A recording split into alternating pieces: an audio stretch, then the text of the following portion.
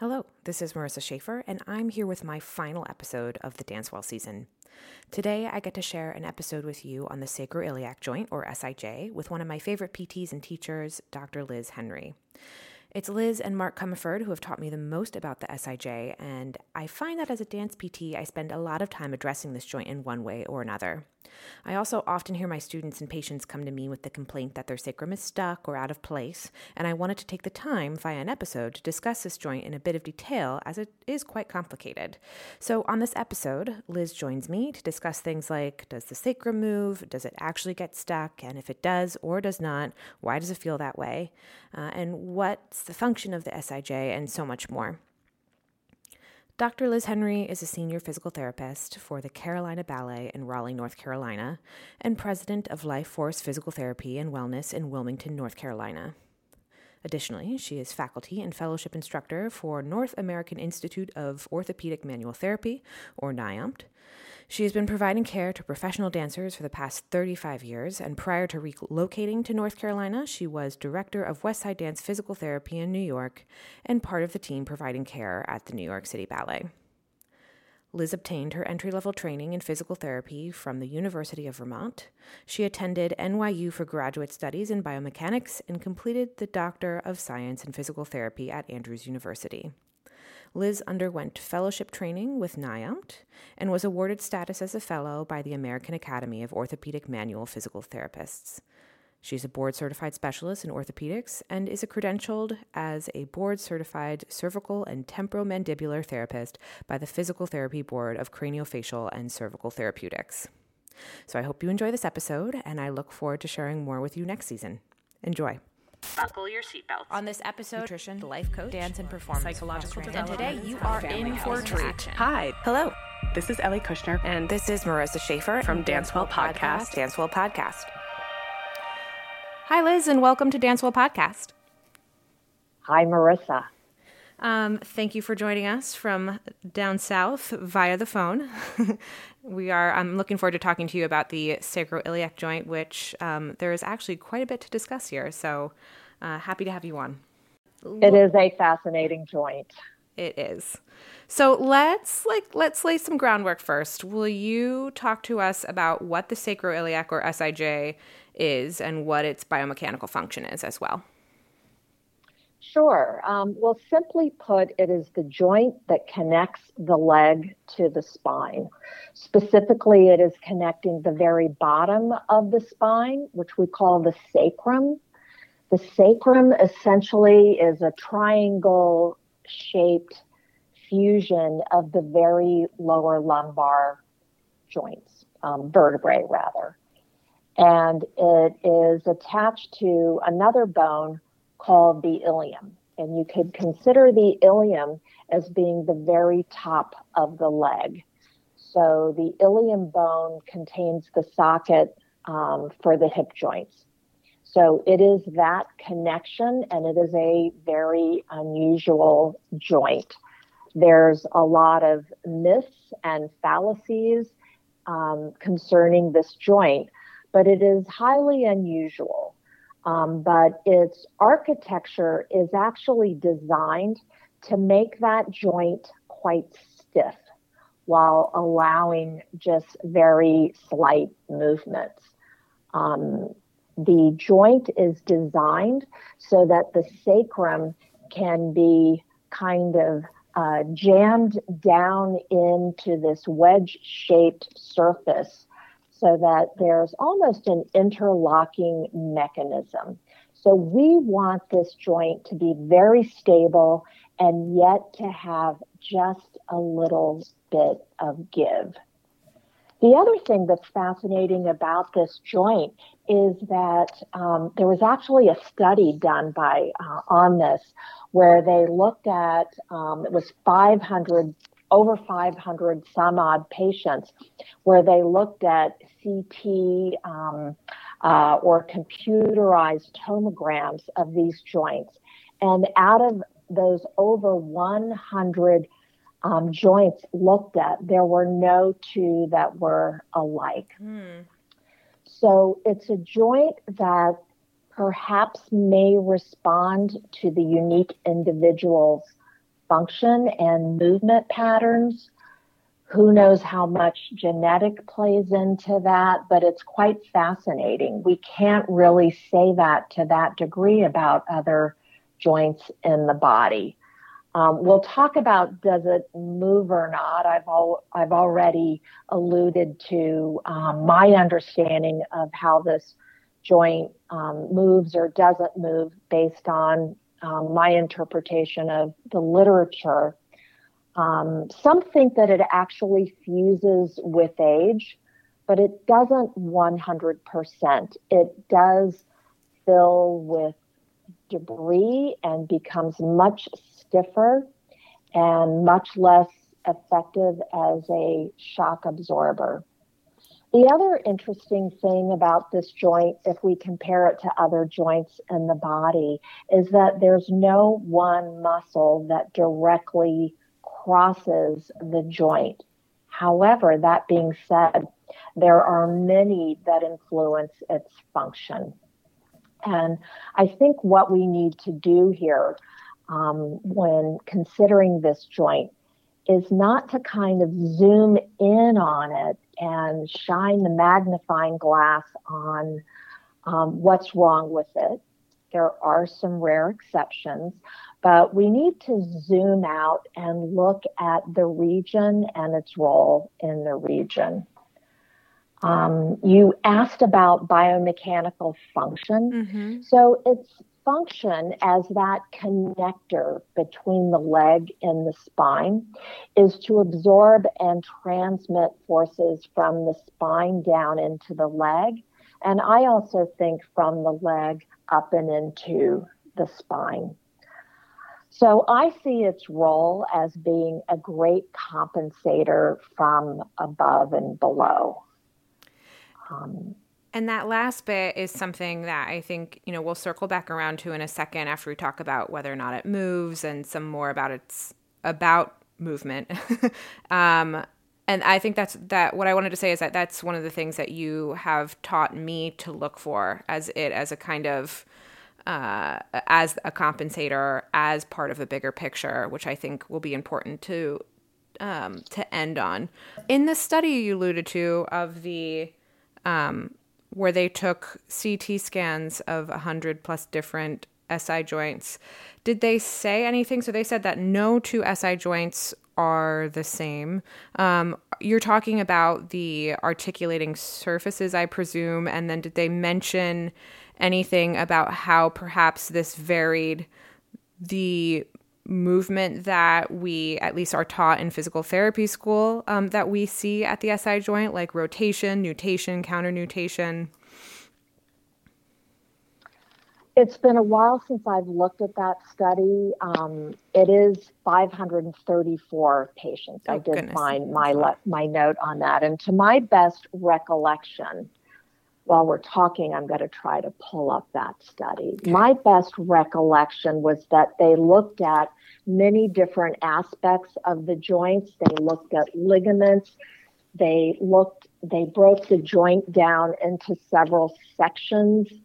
They looked at the architectural shape, mm-hmm. and it varied in the upper third, the middle third, and the lower third. Mm-hmm. There were different areas of cartilage, different kinds of cartilage. I don't believe that they looked at movement on this study. There were other studies that did look at movement. Right. So you can only imagine, of course, such wide varying differences between joints that it could only affect its role as a force transducer and load absorber. Great.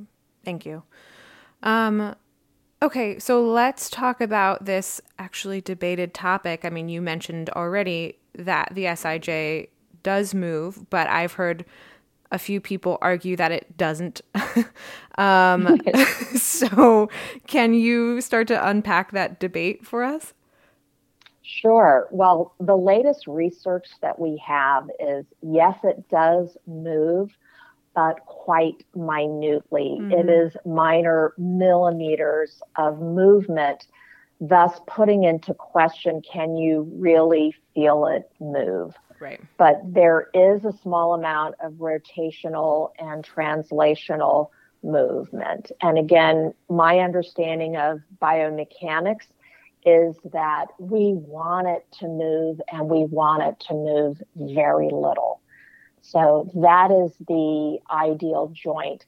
It is actually designed to move more in weight bearing. And I remember very early in my career talking with an orthopedic surgeon and having this debate.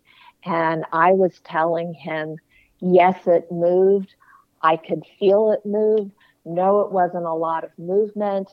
And he was telling me, well, I have tried to move that joint during surgery when the patient is completely anesthetized, and I can't get it to move. And in a way, it made sense where we were coming from. He was examining the joint in a non-load bearing situation with a patient lying on the table, and I was looking in weight bearing. So maybe neither of us were wrong. Right. And of course, in physical therapy, we're looking at it much more from a functional perspective. But you know what that kind of reminds me of is I feel like I can't remember where I heard this. I don't think I read this, so please correct me if I am wrong. But like it reminds me of the antithesis of the situation where you have someone lying in supine or on their back and you try to raise their leg straight and it doesn't go very far. But under anesthesia, when you don't have as much input from the nervous system, you can bring the leg up all the way. Do you know what I mean? Exactly. It's like the opposite situation, though. It's a good analogy. Question though, if it moves so little, like what's even the importance of and we want it to move though, but what's the importance of the little amount of movement that we get? Again, it's that mix that we have throughout our body and concepts that we learn in our entry-level physical therapy program. It's a very stable yet somewhat mobile joint. And our joints, if we look at all of the joints in our body, some joints are more about mobility and they have very less inherent stability. Say, for example, the ball and socket joint of the shoulder. The socket is a joke when you compare it to the socket of the other great ball and socket joint in the body, the hip joint, that has a very deep, congruent socket. The socket for the shoulder is a slightly curved little shelf. And the beauty of that is that it allows a lot of movement, and we get our stability mainly through the rotator cuff, the muscles, and other aspects of control of the shoulder blade. Right. So just to compare and contrast, we can do things with the ball and socket joint of our shoulder that we can't exactly do in the hip joint, although dancers do reach that exception. Yes. But at the sacroiliac joint, it's the opposite of the shoulder. We want mainly stability so that it can perform its role as that force and load transducer between the spine and the leg. But it does that better if it has a little bit of movement. That makes sense. So you talked about a second ago, having this debate earlier on with someone talking about SIJ movement. Like we have these palpatory tests, these tests where we can put our fingers on where we believe the sacrum is or the sacroiliac joint is as physical therapists and allegedly determine whether or not the SI joint moves. But as I think you've alluded to, there's like pretty poor reliability in terms of what can we palpate? Can we palpate its use? Can we actually palpate the structures we think we're palpating? What do you think about the use of these tests? Do you use these tests? And if not, what do you use? Sure. It's a great question to ask. And having, I just started my 40th year of practice, I can tell you that very early on in my practice, I was influenced a lot by osteopaths, and that I took their manual therapy courses and was probably quite steeped in osteopathic theory. And I spent a lot of time doing these palpatory tests. And what we now know is there's so much variation that we've already alluded to internally within the joint, but there also is externally in the shape and the prominences of the bone. So there are many reasons we can absolutely throw that out. Mm-hmm. Now, I do feel that in a weight-bearing mode, as well as in some non-weight-bearing modes, you can gather information that, along with other information, can take you to the point where you can determine, is it an issue in the problem that your patient has? So I know for a long time, I have not been doing static palpatory tests as I did early in my career, but I do want to make one point in terms of osteopathic theory. Even back then, the osteopaths that I trained in said that unless there's a certain ligamentous dysfunction at the sacroiliac joint, that treat the thorax, treat the lumbar spine first. Mm-hmm. That if you start with something as simple as what they called fixations of anterior or posterior rotation, that you'd only be chasing your tail. So to be fair, it was couched within a certain order of treatment that I would say I would still apply in my current treatment. So there's so much coming up. I'm going to put this out there, but we're also going to we'll pick it up later in the conversation as we get to more macro concepts, is how to have a conversation with a dancer, because this happens to me a lot of times where, they come in and they say, oh, my sacrum is stuck, and they expect you to go in and do some kind of, something to address directly the sacroiliac joint. But then you have try to have this bigger conversation with them, especially in a triage setting, it's difficult. We need to go look a little up the chain. We need to go look down the chain. We need to look at your movement and address that first. But we'll get to that. That stuck out in my mind. Can I just go back a little bit? You mentioned you've stayed away from static testing. And by static, just for those who might not understand, you mean just looking at a picture of where the SI joint is as opposed to moving or being in weight bearing, correct? Correct. Great. Okay, thank you. So in other words, back then, 40 years ago, we would, line up various pelvic landmarks. Mm-hmm. So we would, look, how does one compare to another? How deep is the joint on one side compared to the other? And try to then assume something about its function. And a long time ago, we threw this out, or you should have thrown it out, because asymmetry is the norm. Right. So we can't just look at these static positional tests. We know that the little joints of the spine are asymmetrical side to side, that even some of the muscles, part of the diaphragm, is quite asymmetrical. Our organs are very asymmetrical inside. The bones in the area can be quite asymmetrical. So you're just shooting in the dark. Right. What's more important, again, is getting back to the joint's biomechanical function as a load and force transducer. Excellent. Okay, so perfect chance for us now to zoom out, as you mentioned, was more beneficial in the beginning. Can you talk about it? Can you talk about the SIJ as transitional area as something that is heavily influenced by other transitional areas or other areas of the body. Yes.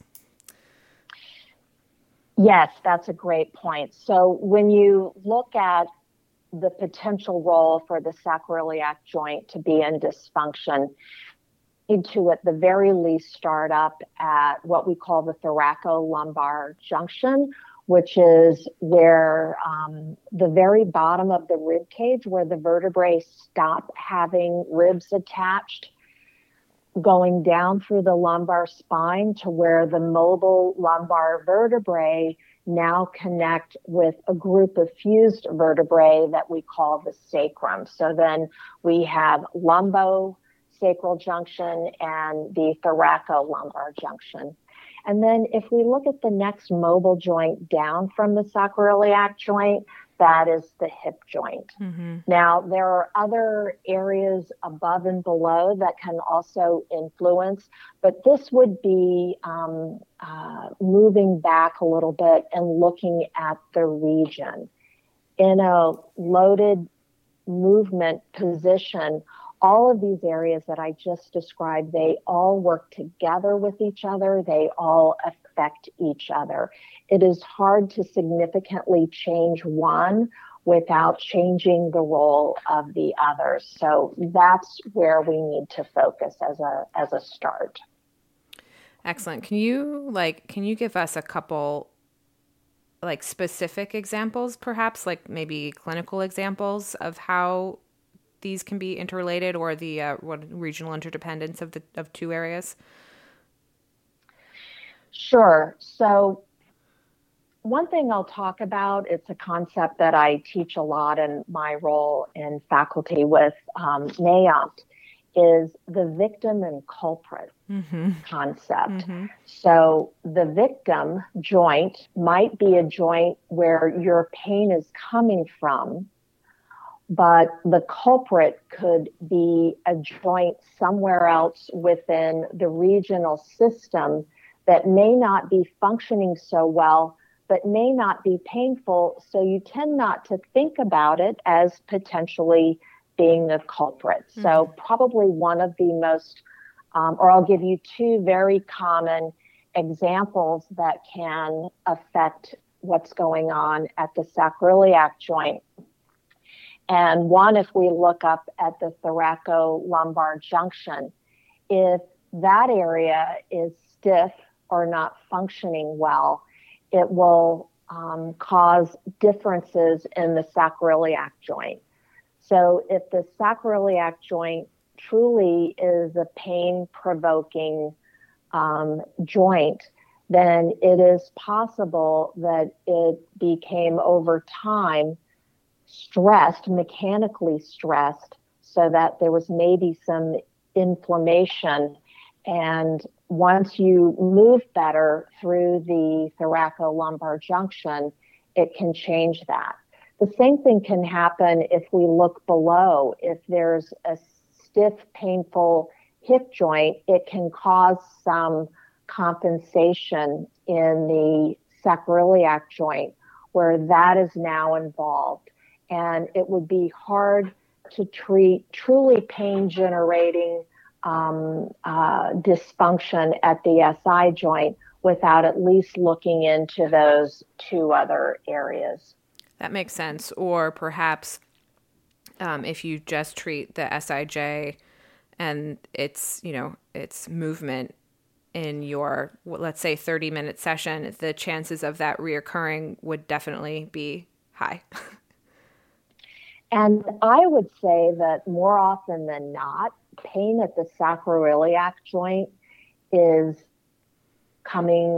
referred pain coming from some other structure. Right. So I don't know if you want to get into this yet, but if we take the dancer that comes in and says, I hurt right here, and they're pointing right at their sacroiliac joint, and therefore I have SI pain and SI dysfunction.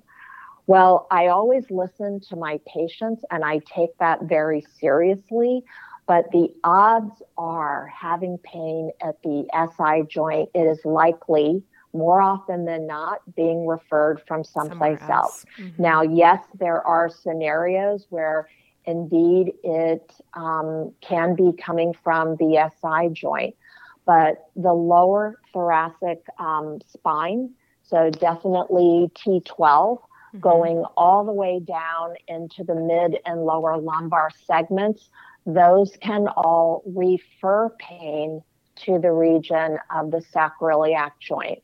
So it could be any one of a number of those. The other thing is that organs can refer pain right to the sacroiliac joint that can absolutely mimic a typical joint pain. I think back, I had a dancer once that was telling me she had sacroiliac pain. And the number one thing that any healthcare provider who treats this region should screen it. So in physical therapy, we don't order diagnostic tests such as X-rays or MRIs. We could certainly refer patients back to their doctor and ask that the doctors do that if we feel that it is indicated. So the healthcare professional should start with screening for this joint. So as I was screening this particular dancer, the pattern of pain that she was telling me did not fit at all with some kind of a mechanical issue, and that it bothered her more at night, that night pain was a significant factor for her, and that her dancing, she wasn't sure whether just distracted her. She did not report movement as making it worse. So right away with that one statement, I identified that she was not appropriate for physical therapy treatment and asked her to go see her doctor. Long story short, her sacroiliac joint pain was referred pain from an issue with an ovary. She had endometriosis and had what we would call an endometrioma at the ovary that was referring to what felt like right in the sacroiliac joint. So that is an example where we need to screen. And the first step I do, if I hear from the history of the patient that it is behaving like mechanical or musculoskeletal pain, is my next question is this joint a pain generator? And luckily we have some great research on that. And I use the Laslett cluster of tests to determine whether it is a pain generating joint, because there are certain populations that we need to consider in sacroiliac joint pain. So those tests can tell us whether we need to consider the sacroiliac joint or whether the pain is being referred to someplace else, and go and look at some of those other areas that I mentioned earlier. Obviously. And I don't know if you want to talk about the Laslett cluster or whether it's too much detail in this format. I think it's enough to say that it's a cluster of, 6 tests that are meant to, again, provoke pain. And if a number of them are positive, then that means to look further into the SI joint. Exactly. But otherwise, I think that's good to stop there with that. I think what is more important to drive home, both for the clinician, but definitely for the patient, is going back to what you said again about victim and culprit, and about also symptoms versus, you're feeling symptoms in one place versus where is the actual problem coming from, which is that, you said it very clearly, but just in synopsis, that even if you have pain at the SIJ, it might not be the SIJ. So let us continue to look elsewhere. I'll just add one more thing about the Laslett cluster. Yes, please. If I have a dancer that is really convinced that the sacroiliac joint is her problem and that's causing all of the pain, if all 6 tests come up negative from the Laslett cluster, based on research studies, I can be almost 100% positive that and be able to relate and educate my dancer that the pain indeed is not coming from there, that we need to look elsewhere to help with that pain that the dancer legitimately feels in that region. Now, there are some populations of concern where they are more vulnerable to primary sacroiliac issues. That's during pregnancy and shortly after.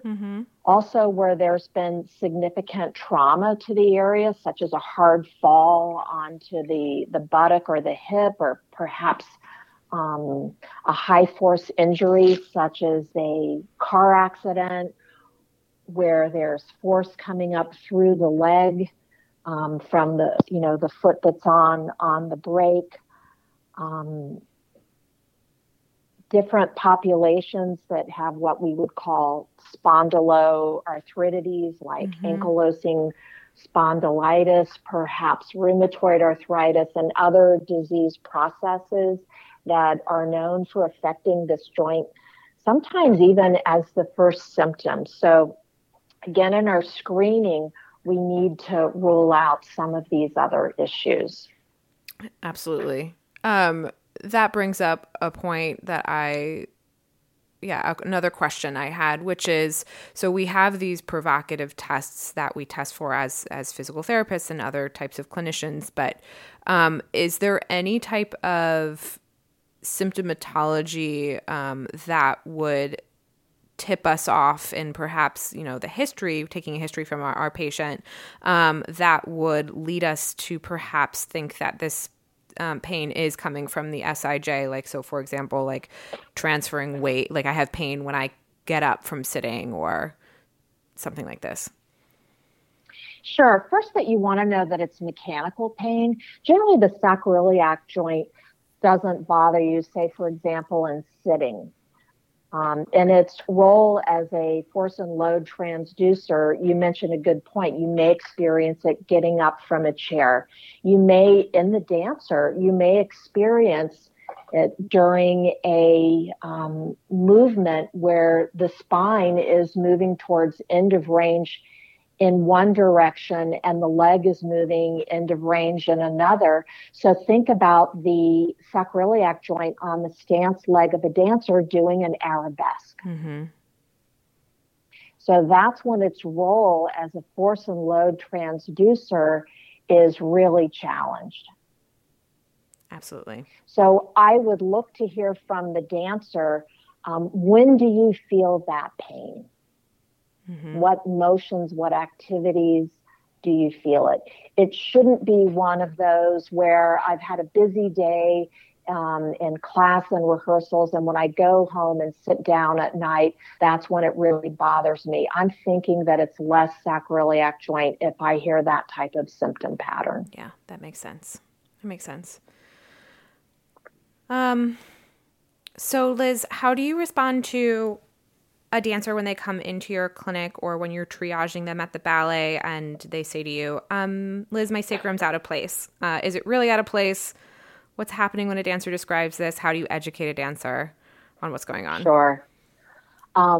Well, I take very seriously that the dancer's telling me things aren't functioning as they normally do. So at that point in time, I just say, let's take a look. And I go through the process that I'm outlining. First of all, I screen. I want to question the dancer on when it's bothering them. My next step is to do my Laslett cluster. And then if more often than not, that Laslett cluster is negative, then I go and look at the other regional areas that I talked about earlier to see if there's some kind of dysfunction there. And then I use that to educate the dancer.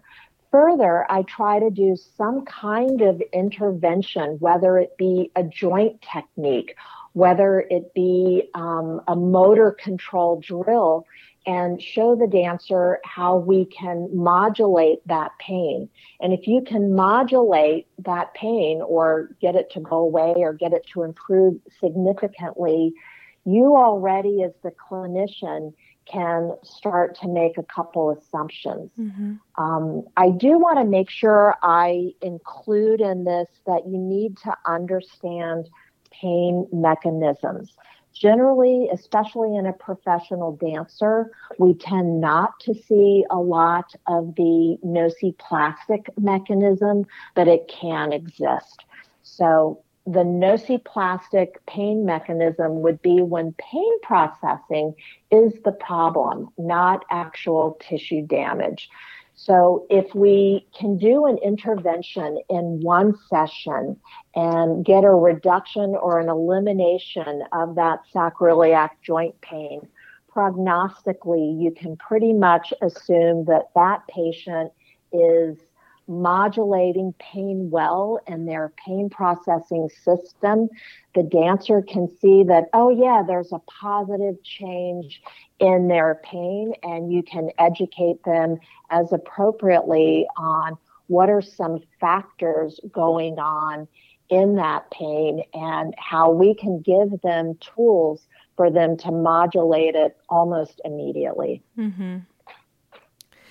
So to get back to your question is what would I say to the dancer that says their sacrum is out of place is a lot of education on how their system works, how we can seek to alter perhaps technique, perhaps change their motor control. Let's take and break down the arabesque and see if we can give you some motor control drills to allow you to perform that arabesque without having pain. That's great. That's a good answer. So it's really dependent on who's in front of you. Correct. Yeah. So you mentioned like when someone comes in and says, something like this, or they're having discomfort in the SI joint region.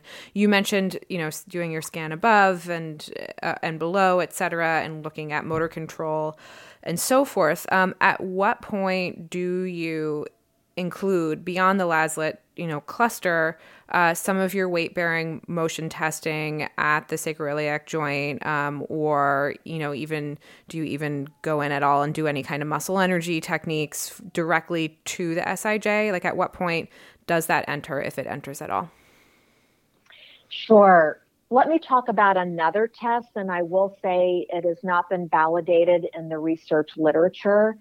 I would love if somebody would do that because I get what I feel is a lot of very good clinical information from it. And it came out of one of our senior faculty in NAIOP, Cliff Fowler, and he called it the Portland test because I think that's where he was when he came up with it.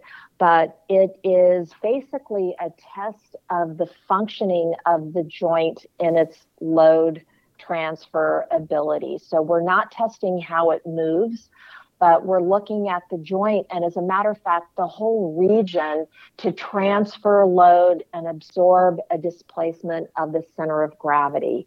So this is not only useful with dancers, but from any person that might be having sacroiliac symptoms. And basically, the person is in the stance part of gait. So it's where one foot is in front, the other foot is in back, that midpoint where the weight is pretty equal on each leg. And in that position, you give a little tiny push through and right in the line of the direction of the joint, and you compare the patient's stability side to side. So when I see there's a big difference, and yes, it is the side that the dancer's complaining of their pain, then I have taken that and I've applied that principle to functional dance positions.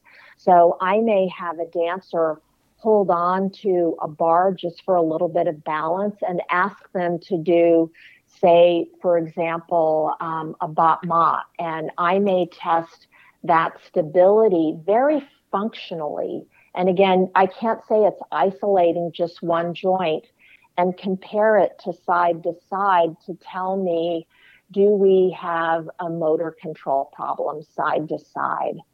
So I am a clinician and I'm not a researcher. So if there are any researchers out there listening to it, I believe the test was written up and published in 2004 is the date, by Cliff Fowler. If there are any researchers or students out there that need to do research, I would love if somebody would take that up and seek to validate it or not. Great. So that is an example of a test that I look to determine dysfunction of the joint. Gotcha. And does that tend to come in kind of as part of your cluster before after Laslett type of thing, or like where does that fall in your exam, I guess is my question. Sure, that would follow after Laslett. So essentially, as a physical therapist looking at a dancer that's coming in reporting pain, once I rule out that there's not a primary issue in the sacroiliac joint, then I would look at the region, and perhaps the sacroiliac joint is dysfunctional because it's compensating for something else that we talked about before.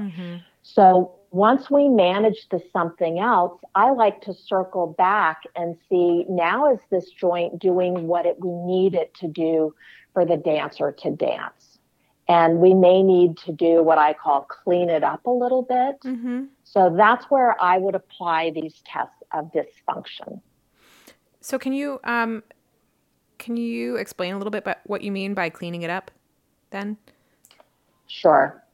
Let's take two examples in the lumbar spine where the sacrum will compensate. So let's say if there's been a disc dysfunction, we know that in significant disc dysfunction, it's not uncommon that the body's nervous system automatically does something that helps protect the region. The muscles may go into spasm and actually pull the torso out to the other side away to perhaps unload local pressure from the inflammatory process that might be irritating nerves in the area. So that is quite common. But as the issues from the disc resolve, the sacroiliac joint may not necessarily go back to resuming its usual function. It may stay in that protective function. So then that's where I will go in and I will do tests of dysfunction to make sure that it is moving in the kind of patterns within the whole region that we would expect it to. Sure. So the other example I can give you where there is a instability or perhaps a hypermobility of a specific lumbar segment, and again, the sacrum will adapt to that. And as part of treating that unstable lumbar segment and getting it to move better and to have better controlled movement through the region, I will examine what is the sacrum doing in that scenario, and let's also include it as part of the process. Sure. I think that is a great segue into one of the last things that I wanted to dive into, which is, are there like common patterns that you see dancers fall into where you need to go in and kind of clean up the SI joint? Honestly, not a lot. Okay. It is more about treating the hip and about treating the lumbar spine. I think if you stick to the rules and look outside the joint first and optimally address those other issues, I often find problem gone. There are some rare circumstances, for example, where there's been trauma. A dancer may have slipped and landed hard on the pelvis and may have truly sprained the ligaments. In that case, we're treating primary tissue trauma. So the intervention may be supporting the joint with taping or a belt temporarily. Sure. And addressing, again, more mobility and stability concerns throughout the region. Good. Is there anything else that you want to bring up regarding SI joint or SI joint function that we haven't covered?